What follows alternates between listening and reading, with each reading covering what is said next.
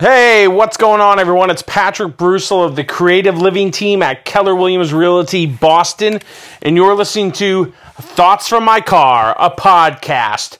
And today I want to talk about the timing involved when you're buying and selling real estate, and especially from the perspective of a first-time home buyer, because it's a large chunk of the clientele that we work with on a day-to-day basis. And I think there's a misconception about timing. I hear from people all the time, they think buying a home might take 6 months or 9 months.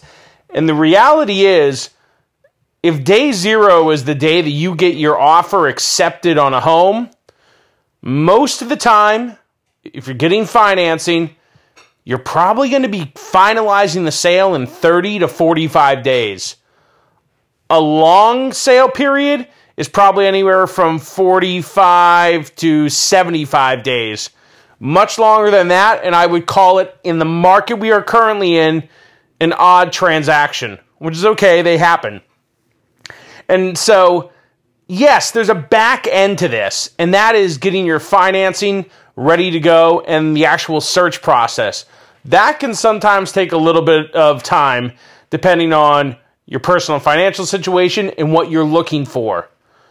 But frankly, for someone that is out there thinking, well, I'm not going to be buying until June or July, you should be actively looking right now, today, because at minimum, you want to get used to what is out there, what works for you in a property, and what are the things that you value in a home.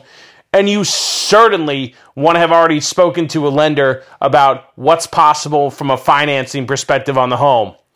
Now, I hear a lot of people that say, well, I'm not going to buy until next year, or I'm not going to buy until the fall. And they think that they have a lot of time. You really might not, depending on what your financial situation is. And the worst thing that can possibly happen is you think, okay, well, now's the fall. I'm ready to go. Let me go talk to a lender. Let's go down to the local bank and we'll talk to them, and then we'll go find a house. Well, more often than not, sometimes what happens at the local bank is they say, we actually can't get this done at the moment because X, Y, and Z need to happen for you financially.